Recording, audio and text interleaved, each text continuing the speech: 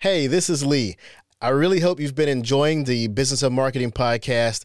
It's from marketers and for marketers, and my intention is to bring you value, experiences, and insights that you can use. Also, if your company would like to have their own podcast, I would love to help. The team at Content Monster specializes in B2B podcasts, so if we can help, contact me at contentmonster.com. That's Content Monster, MONSTA.com. Enjoy the podcast.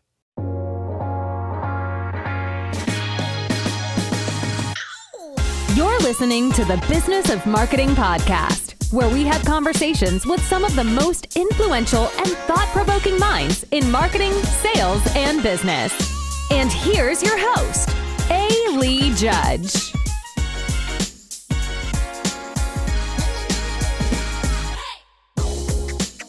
Welcome again to the Business of Marketing. I'm A. Lee Judge.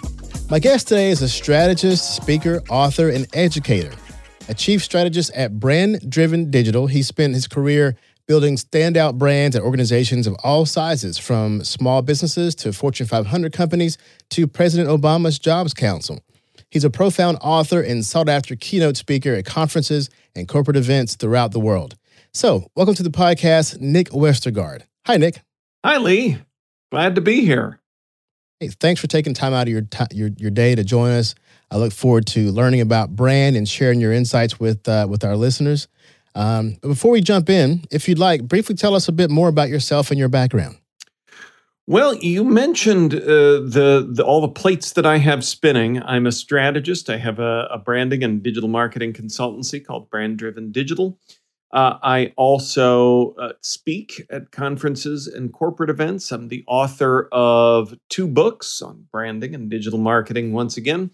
And I teach at the University of Iowa's Tippie College of Business. So, I always joke that if I was a smarter person, I would probably pick one of those things and focus solely on that and scale the bejesus out of it. But I like doing, as you can see, it's mostly branding, digital communication related, but I like doing that a lot of different ways. I think all talented people have that struggle at some point to figure out, okay, I can do all these things. Which ones do I do? Yeah. So, Nick, I'm going to start off with a softball question, an easy one, I think, mainly because you've just recently written about this. So speaking of brands, you recently wrote an article addressing what you think are 2 questions to ask about your brand. And spoiler alert, the 2 questions are, where are you now and where do you want to be? So starting with where are you now, you present 3 guideposts. How about sharing with us what these 3 are and how we can apply them to our brand? Well, these are 3 of my favorite questions that I look to. And to back up just a little bit, in thinking about all of this overall, in thinking about, especially when I wrote this, there was a new year on the horizon. And that's when we think of doing things better than we currently are. So I think that in thinking about mapping that journey, which, another spoiler alert, I use journey metaphors a lot of the time and speak of mapping.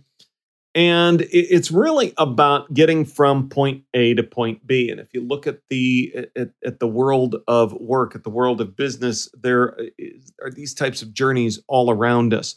So it's really about getting from point A to point B. And when it comes to your brand, the 2 questions are, where are you now and where do you want to be? And in assessing the where are you now, because when it comes to brand, which I thought you were going to say a softball question, what is a brand? Because I've learned from nearly 400 episodes of a podcast on branding that there are a whole lot of different definitions out there. Branding's tricky to get your arms around. So if you ask that question, that seemingly simple question of where are you now, it's good to provide some guideposts along the way. So what I ask folks to consider in evaluating the where are you now is the what's your brand spark? What's one thing most employees and customers would say about your brand? And then third, is your brand on the right track? So to back up, that brand spark is looking at what's the one thing that lights your brand's fire. Too often we get into the public-facing words that surround our brand, and there's just as many names of those as well: slogans, taglines, mission statements. But I think of a brand spark as something much more elementary, much more basic. It is why you exist as a brand, and thinking about what you do and for whom. And I always caution folks to think beyond whatever box you check on your tax and organizing documents, but rather think about what you provide emotionally to those that you serve. Are you in the business of service, of the business of helping people? So think about that brand spark. What's one thing that employees and customers, your people, would say about your brand, would agree on about your brand? And then looking at this, is that on the right track? Is that where you want to be? And you might find, it's pretty close. It's within 10% of where I want to be. Or you might realize this is way off. We need to do something different. So that's what that's where the second question of where do you want to be comes in as well. Mm-hmm. So looking at, if you've got a gap, how you can start to close that. Okay. And are there three pillars within the where do you want to be as well? There are three pillars. They're similar, but they are annoyingly slightly different. And we're going to switch the order around just a little bit. So with where are you now, or where do you want to be? What's one thing people would say about your brand a year from now? So think about that one thing that they're already saying today. Now, if that's off or if that's not where you want to be, thinking about what that one word of consensus between your employees and your customers is a year from now. And then in looking at that word and the current word, think about what changed to make this possible. Mm. And that is where you start to get some real directionality on what it is that's going to lead you in this direction and where you need to spend some of your time and effort as well. And then the final question here is a bit of a softball and a retread of the first question or the first framework guidepost, and that is your brand on the right track now? So ideally, that would be yes, but you might, if you're being honest, if there was a great deal of distance to cover, maybe you realize we can be closer to where we want to be. We've got this challenge fixed, but now it's on to the bigger one. So helping you to, again, get that idea directionally of where you want to go as a brand. Well, let me ask you this. We've experienced small companies that manage to have huge brands. And we also know of large companies or organizations that, despite their size or their history, still struggle to benefit from quote unquote brand.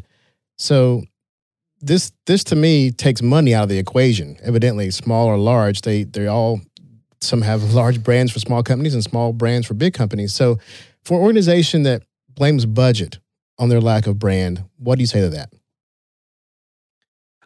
Well, in my experience, it's interesting because my first book prior to Brand Now was Get Scrappy.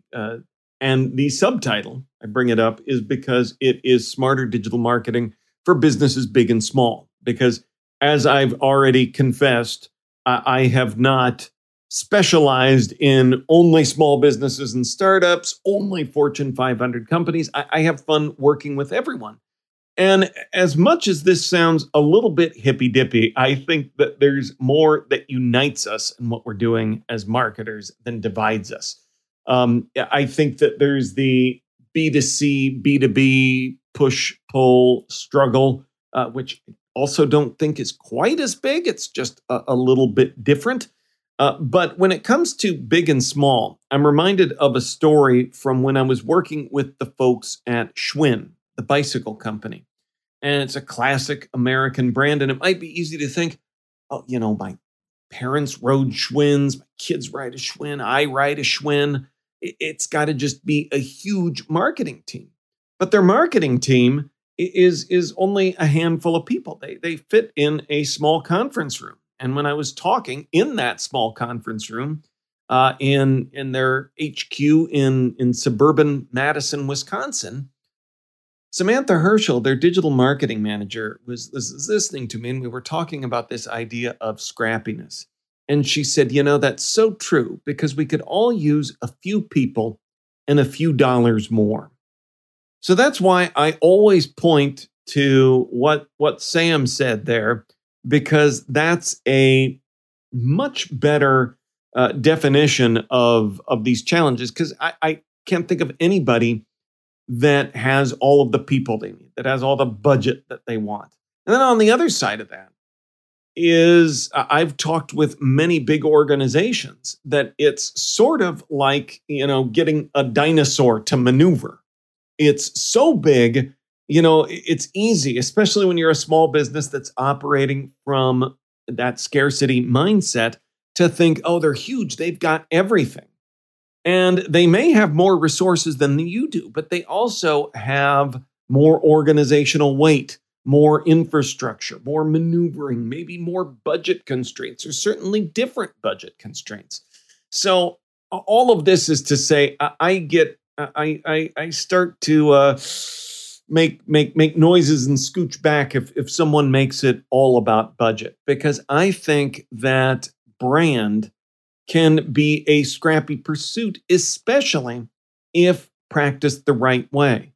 Now, when I say the right way, it's not just grafting some sort of message of what you want to be over who you are as a brand. There's a great story that I just sent out in my email newsletter that was the story of a cleaning company called ABM. They were a 112-year-old business-to-business cleaning company. And in looking at the climate that we find ourselves in with a global pandemic, there's certainly a changed environment among their customers. Our workplace is different, but we also have even more attention, a heightened awareness of cleanliness in the workplace. So they wisely realized, this is a change in the environment that we find ourselves in as a brand. We need to do something. Now, a lot of folks, especially when you have a marketing focus here, I'm a marketer. I love marketers, talk to marketers all the time. But brand can't start and stop within the marketing department. It has to be bigger than that. And what's great about ABM is that instead of just grafting some sort of surface level message on of we get it, we care, not that there's anything wrong with those words, but if you're only doing that. So what they did instead was they took their entire business apart down to the studs and rebuilt their services and how they offered them. And of course, eventually, there was a customer-facing, message-focused overlay to that. But it came because they reworked everything under the surface so that what they were living was different. So it wasn't just what they're saying is different, but who they are and how they send that out into the world had changed also. So was that change evident to their client base or to their potential prospects? Did they change their brand? They did, but it was very subtle. And I think that's the other thing with the other approach. We go for big things that we can see. And a lot of times, it's sort of like, movie special effects, or I always think of like a Hollywood movie where there's a facade that looks like a street. And then it's just, there's nothing behind it. There's not a building there. It's just standing up. And I think we do that with our brands more than we should. We need to, to switch from my beloved mapping and journey metaphors to home building. It's not a coat of paint. It's not new siding, new shingles. It's the foundation. More of us need to do the hard work that ABM did and take that apart. So thinking about brands and different types of brands, there's the business brands we've just been speaking of, and there's also personal brand. So Right. let's talk about business brand versus personal brand. Neil Patel, you know who Neil Patel is, a very successful and well-known marketer. He said once that he regretted placing his personal brand out front rather than his business brand. And you and I both have websites for both our companies and for our own websites for our own personal brand. Yeah. So have you ever struggled to decide which is the most important and which should come first out front? Yeah. It's really interesting because as, many people with a small marketing business, I started out as a personal brand. And then as that grew, it became a formal business brand and brand-driven digital. And then from that success, when I found myself in able to speak more and to write books and doing more, there became that need, as you've mentioned, to have this personal brand for myself. And through the years, they've been kind of going in tandem. One gets a little more, one gets That's a little better. Yeah. But Because I've experienced the same thing. It's like for a few months or years, the personal brand leads the company, then the company leads the personal brand. I guess it's not always just a one or the other. Maybe if you do it right, I don't know if you do it wrong, but that's what happens, right? You go back and forth sometimes. Yeah, and it's interesting because and even like the size and scope of the sites have changed. Our consulting site, I really think of as a B2B business site, and when it comes to our thought leadership, that used to live on the brand driven site. But as I've grown my own personal brand, and we used to have other people contributing to our content, and I'm the sole author, the sole podcast host. So over the past couple of years, we've moved all of that thought leadership over to my personal brand as well. So everything that is me starts and stops at nickwestergaard.com. The consulting business has its kind of side piece of that as well. It's almost like one day your business is a side hustle, next day you're the side hustle for the business, and yeah, it is. It's there's it, but I used to think there was a right and wrong answer, and you'd think, oh boy, I'm not doing this right. But I think it's exactly like you said, and it sounds like you've observed something similar also. It's really kind of just like progress bars and things going back and forth as needed by the different models. Yeah, I mean, it's difficult to know which day, which one's a horse, which one's the cart in terms of the brand, the company, Exactly. and your own personal brand. Yeah, sometimes it's almost like some may see it as a branding hack. Like if one leads, if one gets the attention, then that's the day you let it be the horse and lead things. Like if you're speaking, for example, if you're hired as Nick to go speak somewhere, maybe that day that's the horse. That's what's leading the company. And then if the company gets some press news, then it reverses, I guess, for that day. Yeah, absolutely. So considering that may be a hack, everybody loves shortcuts, and there must be some shortcuts in branding. So are there any branding hacks? And if so, do they even stick, in your opinion? I think especially it could seem to folks listening after I gave the kind of sermon there that was all about the cleaning company and doing it the right way and doing the hard work, even though it takes longer. It's not as easy as the fresh coat of paint stuff. And a hack is that shortcut. So do these not go together? Is Nick not a fan of hacks? And I'm a huge fan of hacks because I think a shortcut that doesn't get you anywhere was just short if you don't end up at the right destination. So I think any hack has to be focused on knowing where you're going, knowing where you're headed as well. And I do think that sometimes we end up chasing our tails and making things complex. I'm a big fan of simple. It's kind of a common theme across my approaches to branding and marketing, to personal communication. I think, especially in this day and age, we get overwhelmed. So I think simple is good. We could get really meta with that and say that simple is a hack. Because one, if you're simplifying, theoretically, it's something easier to do. Now, the brain power that goes into what you should simplify and how could be a little bit challenging, but our customers are overwhelmed. There's crazy stats out there on that. The internet basically doubles itself every couple of days. Wow. There is a war on for everyone's attention. And I think that as great as all of these tools are that we have with social networks, content, smartphones, we are sending people information all the time.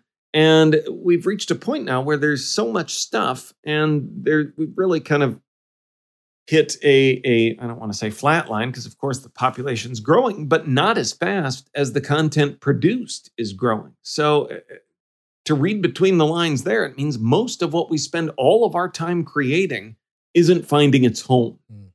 So what I think is a much better hack, even though some might say that's a fake shortcut, is that I think it's much better when it comes to what your brand is putting out there. If you can find focus, I think it's much better to create one thing really well than it is to create 5 things because you feel like you need to create 5 things because the other cleaning companies, the other office supply businesses are all doing that too. So by God, we'd better have a video series and a podcast and blog content and Facebook. And they're doing something on TikTok. So have someone investigate what we could be doing on TikTok. So since you talk about brand, let's talk about content rather. Let's talk about the content relationship to brand and content's role in building brand. And we can kind of wrap up on this too. I want to ask you, some of the ways that startups and individuals go about building their brands. For smaller companies and startups, social media like LinkedIn, Facebook, Instagram, et cetera, seem to be a good starting point. But like our friend Joe Pulizzi says, don't build on rented land. And he's typically referring to content, but some organizations, I think, build their whole brand on rented land.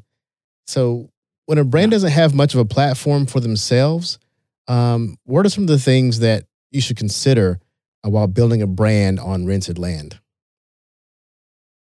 Well, I do think that approach makes sense because, the rented land, the changes in algorithms, the changes in global access that are getting floated out there with Facebook and Instagram and the meta companies in Europe. It really is timely and drives that home. I think that's a part of it. While we're doing smart person appreciation, I love a lot of the stuff Joe says, and also Jay Baer, because I love the idea that content is fire and social media is the gasoline. And I love that relationship because it feels on target, but I also think, how useful is that gas can in keeping yourself warm without the fire? Mm-hmm. And I think that it's easy to boop, boop, boop, create an account on TikTok. My kids hassled me at dinner one night, so I did it. I did it after I finished my dinner plate without getting up right there, but I haven't done much with it. I look at stuff every now and then, but I think it's because of that low level of friction in starting something social like that. leads a lot of brands there, and it's easy to get it done and to keep doing it. Whereas, what would we do a podcast about? What would we create a helpful video series for? How could we write something? Do people still care about email? Why would we send that? These are big, hairy questions that aren't super fun to take apart and address. But I think you have to do that both for the Joe reason of you don't want to build your house on rented land, and that changes, that goes away.